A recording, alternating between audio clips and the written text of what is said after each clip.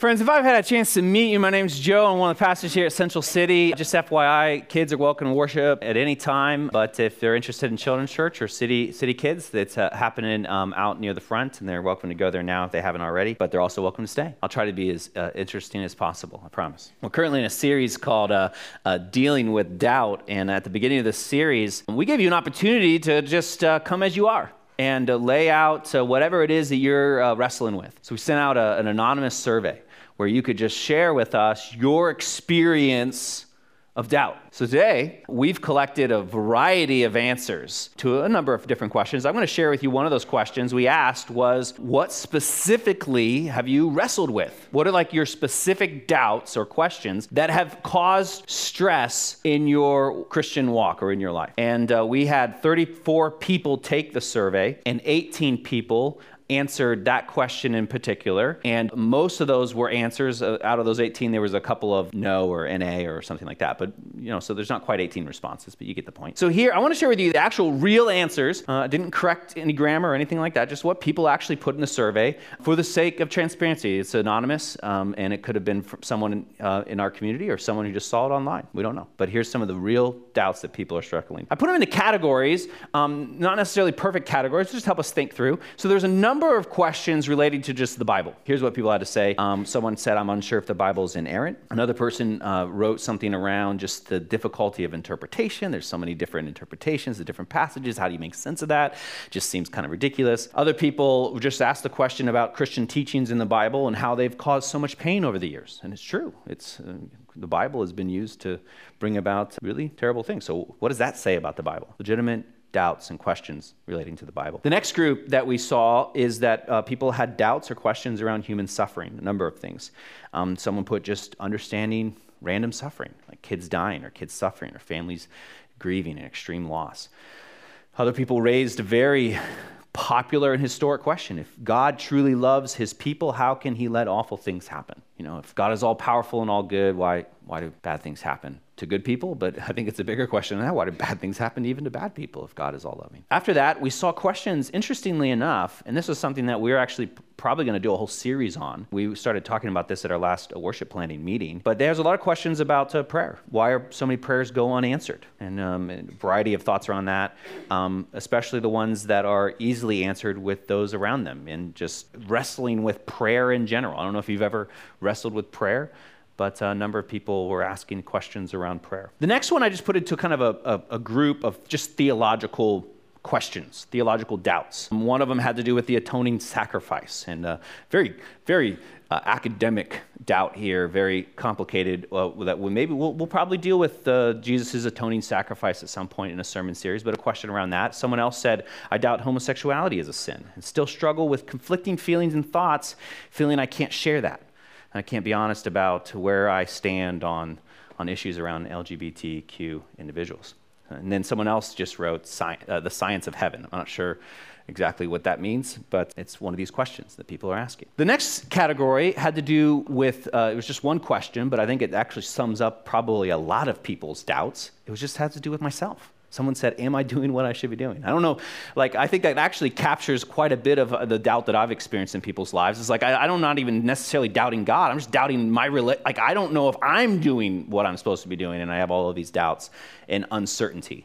Doubt, of course, the most simplest definition is just uncertainty. I'm just not sure. I don't know. And then the last one is pretty typical. It's just God in general. Is God real at all? Or is he some construct we developed over time as a way to deal with the inevitability of death?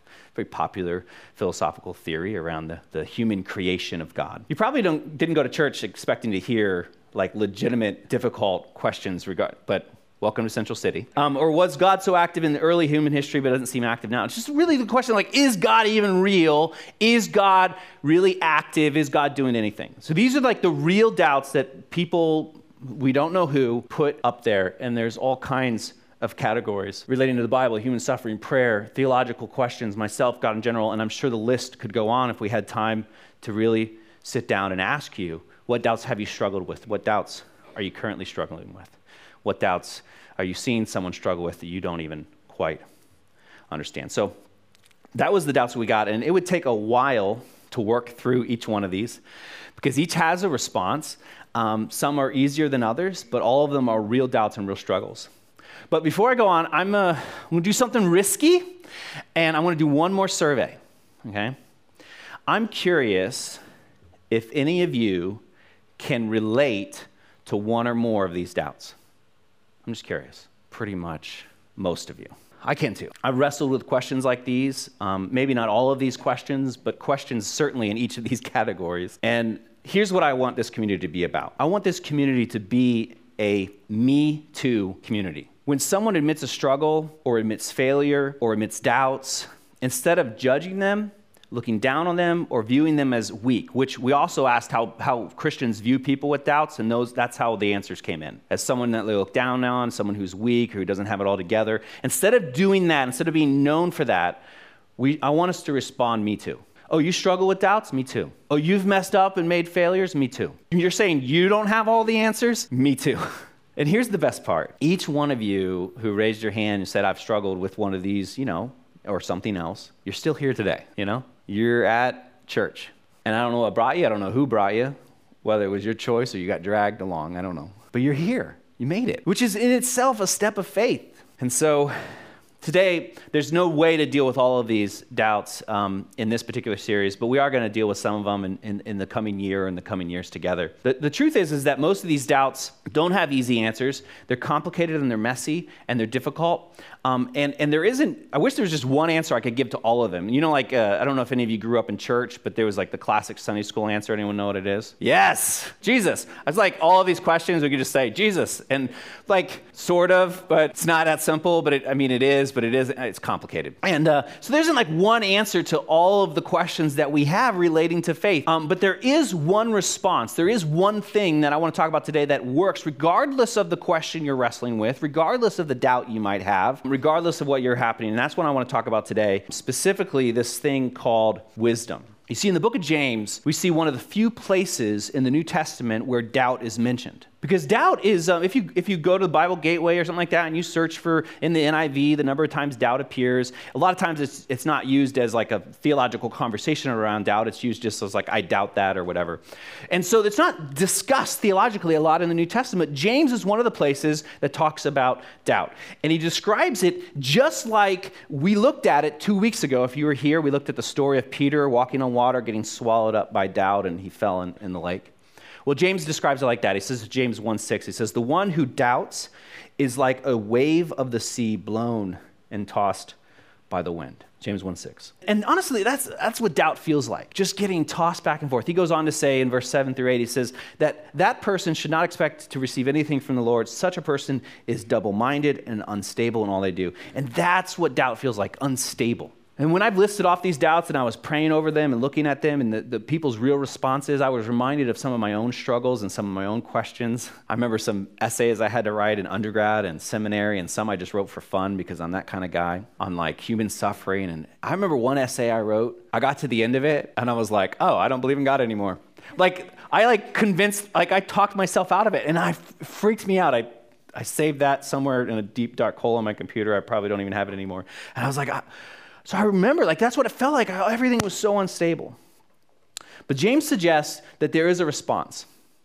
He doesn't think that stability comes from having the right answer, or necessarily the solution, but something else. Jump back a verse to James, just a few verses in verse 5. He says, if any of you lacks wisdom, you should ask God, who gives generously to all without finding fault, and it will be given to you. James points back to wisdom, this idea of wisdom, the wisdom that is available in the difficulties of life and the mysteries of life.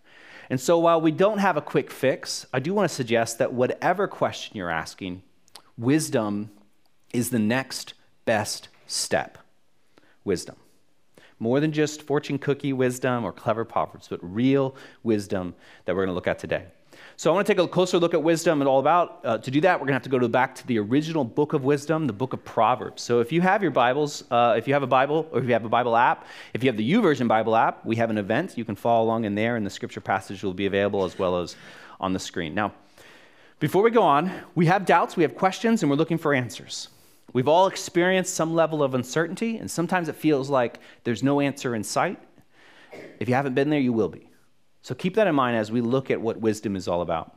We're going to start with Proverbs chapter 8, verses 1 through 3. It says this: does not wisdom call?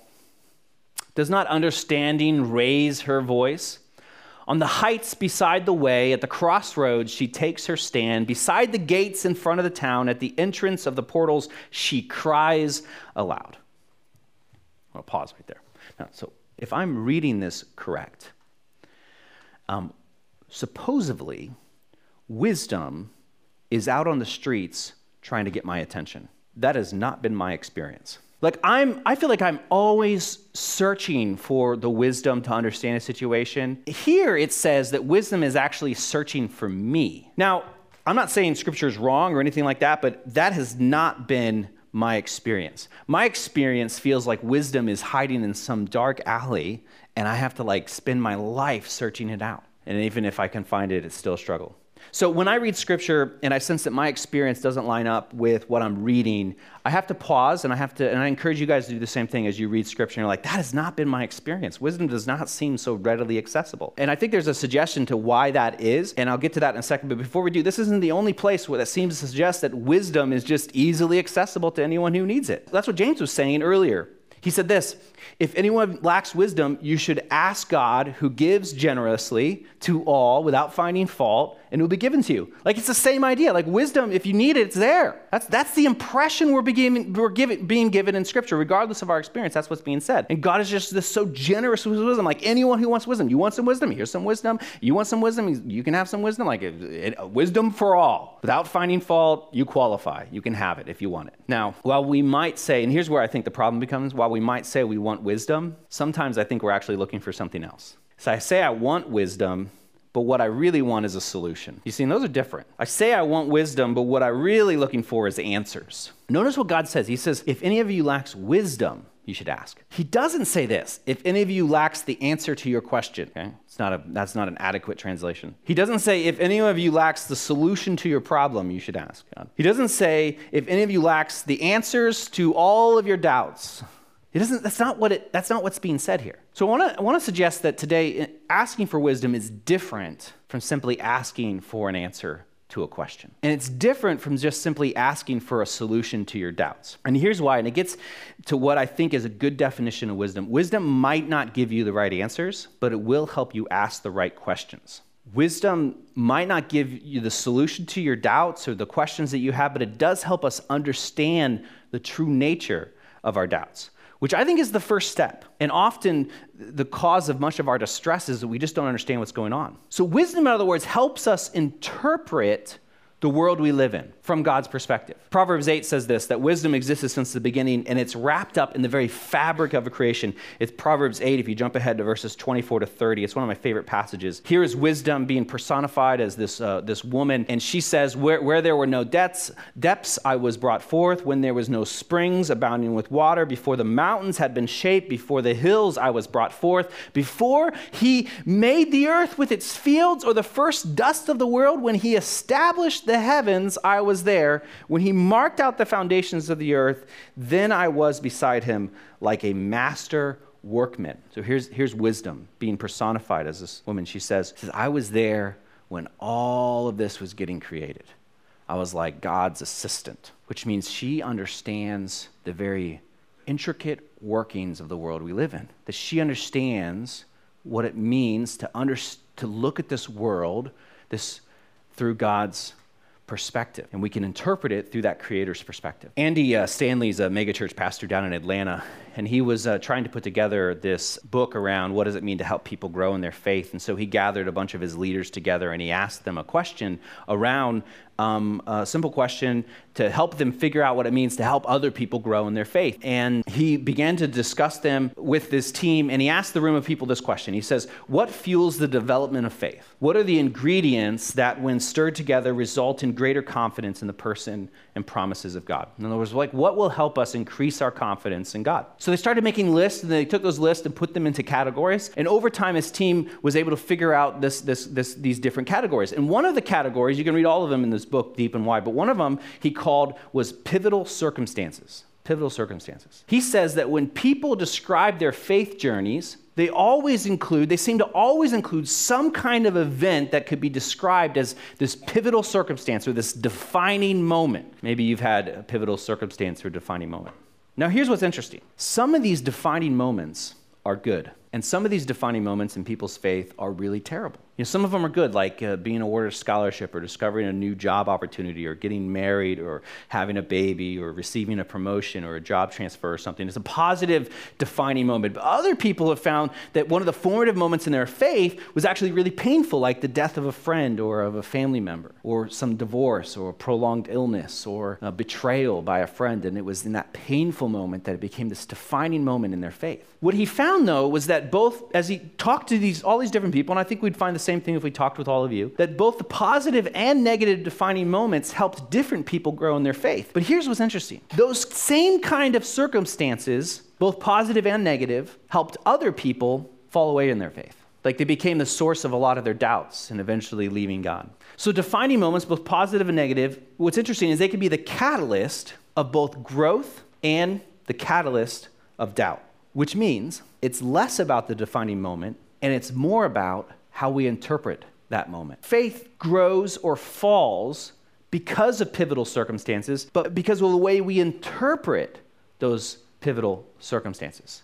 Our faith grows or falls not because of the circumstances in our lives, but whether we've interpreted those wisely. This is where wisdom comes in. So Andy Stanley gives this example. Here's Steve Jobs. He's the founder of Apple, passed away somewhat recently. And he, when he was young, had a very pivotal experience in his life that led to a crisis of faith. In the cover of July 12, 1968 edition of Life magazine, there was a picture of two children in a war-torn region near Nigeria. The region in Nigeria has maintained its independence for only about 2.5 years before being integrated back into Nigeria. More than 1 million people died from either civil war or famine during that time. So at 13, Steve Jobs stumbles on this magazine cover and he's struck by it. It becomes a pivotal moment in his life. Steve Jobs' biographer, Walter Isaacson, says this in his story, in his book. He says, Stephen took it, the magazine, he took it to Sunday school and confronted the church's pastor. And he asked him a question. He said, if I raise my finger, will God know which one I'm going to raise before I do it?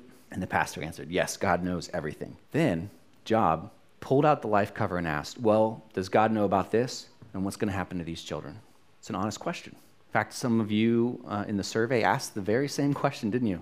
What is God doing about all this suffering? And how can God be real and how can God be loving when this happens? Well, for Steve Jobs, the answer he got from that particular pastor wasn't helpful. And according to his biography, after that conversation, Steve Jobs never went back to church. And he found it impossible somehow, I don't know the details of his inner workings of his life, to reconcile this picture of war and suffering with what he had learned about Christianity from his Sunday school classes. He saw tragedy and he interpreted it to mean that God wasn't real or didn't care or it didn't matter or that it wasn't worth his time. Like he had this pivotal circumstance, but the way in which he interpreted that circumstance and this reality in this world, the way he interpreted it led him to say, I don't want to believe in God anymore. Now, it wasn't that picture that ruined his faith. It might have been the pastor, depending on what he said, but probably not.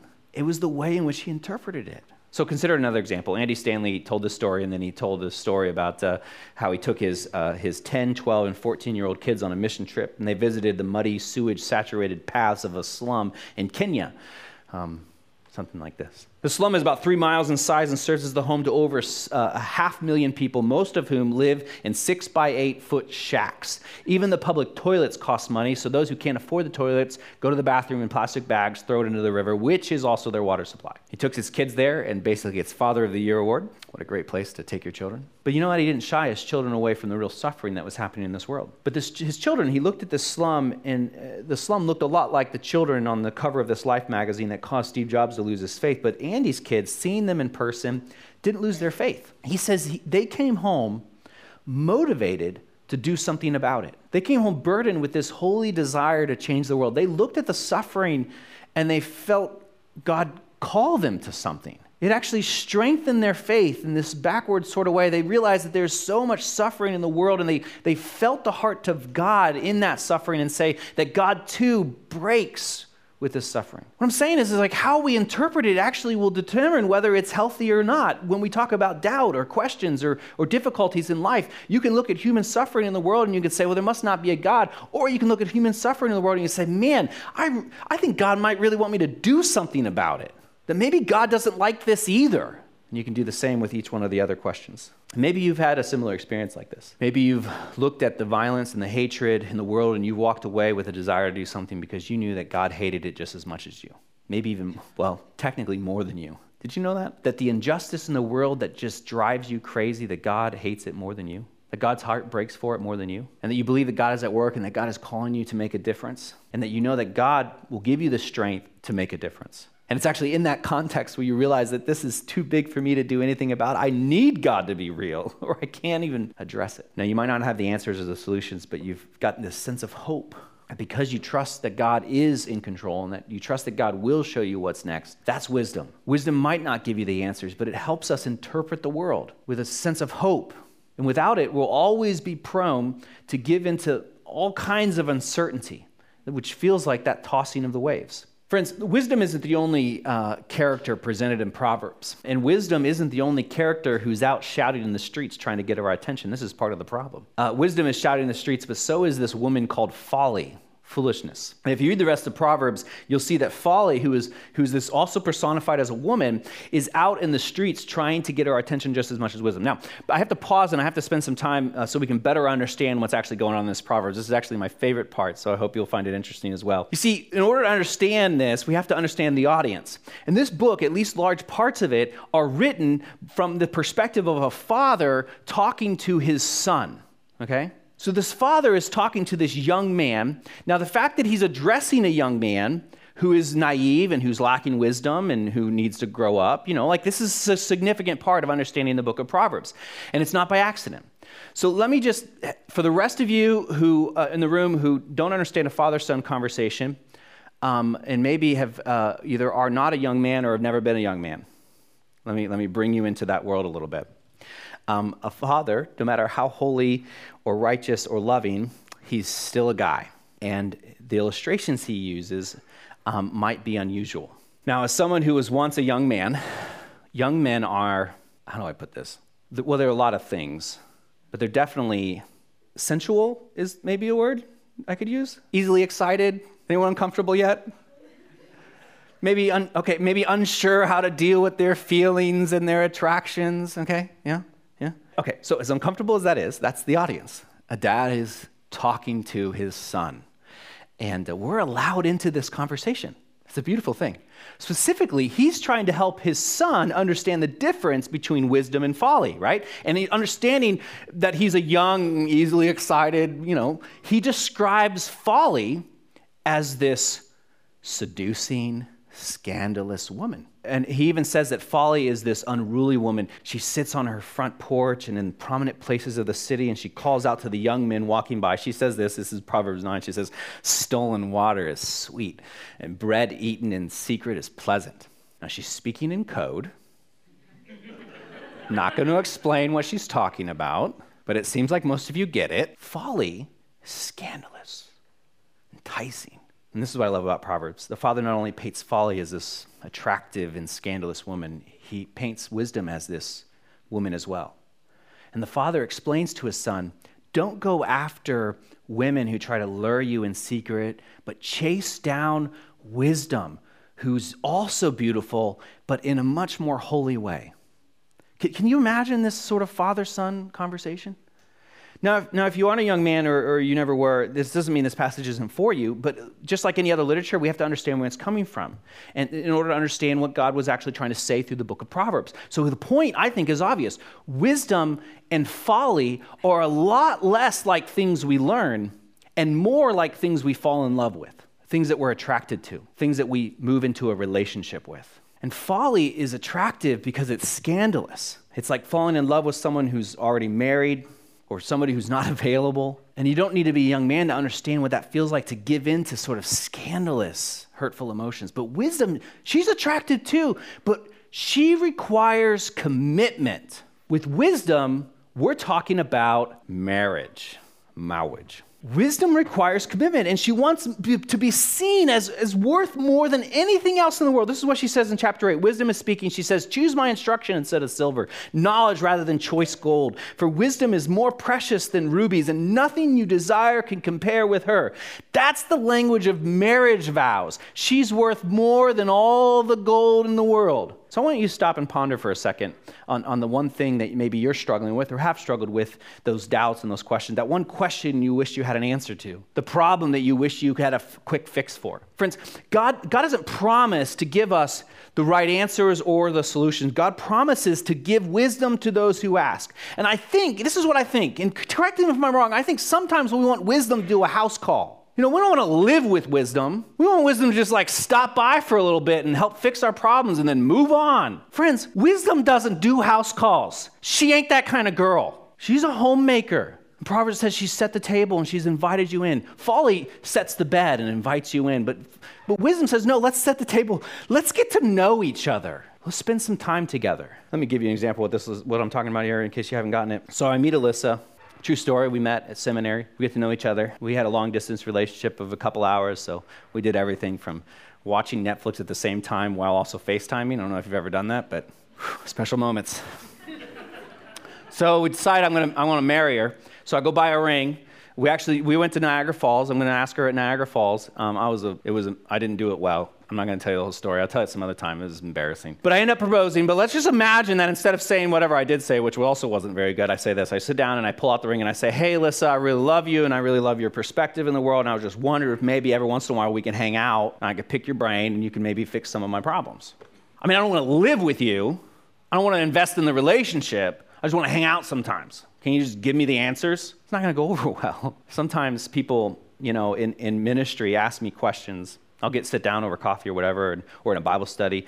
And I don't know if it's real or just perceived, but I feel an obligation to have an answer to almost every question. I don't know if anyone else in the room is like that, but I want to have a simple answer. I want to say I've thought about that question. I've thought about that particular doubt, and I've studied it enough that I can answer that in 5 minutes or less. That's not wisdom. Maybe sometimes after a life of experience, you can boil down a truth into something really simple like that. I don't know. I'm not there yet. Here's what wisdom is. It's saying to that person and say, hey, you know what? That's a really good question. I do have some thoughts on it, but you know what would be great is if we sat down together and I invite my friend Wisdom over and we just kind of started spending life together and we were in it in the long haul. And we just not looking for a quick fix or house call or anything like that. Just sit down and really commit myself to saying, I want to look at the world the way God looks at it, and I'm going to take some time. And it's not going to happen overnight. I'm going to wrestle with these things. So whatever doubt you've ever wrestled with, if you come at it from that perspective, it's okay, let's get down to it. Let's do it. Let's wrestle with this. Let's talk about it. Let's study it. And you could doubt the inerrancy of Scripture. There's all kinds of interesting questions around that. I have some thoughts that probably would make some of you uncomfortable on that, and maybe we'll deal with that at some point. But you doubt the inerrancy of Scripture, you can go in two different directions. You say, well, I'm not going to read the Bible again, Or you can say, okay, let's sit down. Let's bring wisdom to the table. Let's commit our lives to really seeking the Lord out, and let's spend more time in Scripture, asking questions and reading and researching and looking into it. So, friends, I don't have a quick fix for your doubts, and maybe that's disappointing. I don't know. But I do have an invitation. My invitation for you is that we want to be a church where we can commit to wisdom, that we can be a church that chooses to sit down with wisdom and say that we want to make this about our lives, and we want to look at things from the right perspective. We want to interpret reality from a true perspective, and we want to take the time it takes to wrestle with that so that we can grow in our faith. And here's the best part. We've been looking at the Old Testament and Proverbs. As we move into the New Testament, which is coming, which starts with the stories of Jesus, we learn that Jesus essentially becomes the embodiment of wisdom. In fact, John 1 says that the Word was with God and was there from the beginning and was right there when everything was being made, just like wisdom is described. But that Word took on flesh and lived amongst us. 1 Corinthians says that Jesus became the wisdom of God for us. And just like wisdom we see in Proverbs, although Jesus wasn't a girl and so the metaphor breaks down, but just like wisdom, Jesus is saying come, just like his disciples said, come, let's spend a life together. Let's sit down together. Let's wrestle with this together. And whenever people ask him difficult questions looking for quick answers, read it. He'd almost always follow up with a question. That's wisdom, speaking in flesh amongst us, inviting us into a life but the Holy Spirit can lead us into all truth. That's the invitation we extend today. If you're looking for a place where we can grow together, that's what we're going to be. And even when I offer answers, some of those answers you might disagree with. And I'm okay with that if you're okay with that, but that's just the way it works. What I'm interested in is being in a relationship with you and with wisdom. We can grow in faith together. Let's pray. God, when everything else seems to fall apart, when uncertainty begins to swallow us up, when we begin to ask difficult questions and we're not sure what to hold on to, Lord, I ask that even when we are unsure of most things, that you will help us hold tight to that which we are sure of. Lord, I pray that for me as well as for all of us, that be at least the person and work of Jesus, his message of love, his invitation to follow, his death on the cross that paved a way to have a relationship with you, his hard teachings on loving enemies and forgiving those who wrong you and caring for the poor. Lord, help us hold on to the person and work and teachings of Jesus. Let that be our cornerstone when everything else seems to fall apart. And Lord, in fact, knock everything else down. All of these strange discussions and disagreements around things that often don't matter. Help us just grow in a love for you and help us love others. In fact, Lord, give us a special love for those that we currently can't stand. In your name, Jesus, we pray. All God's people said, amen.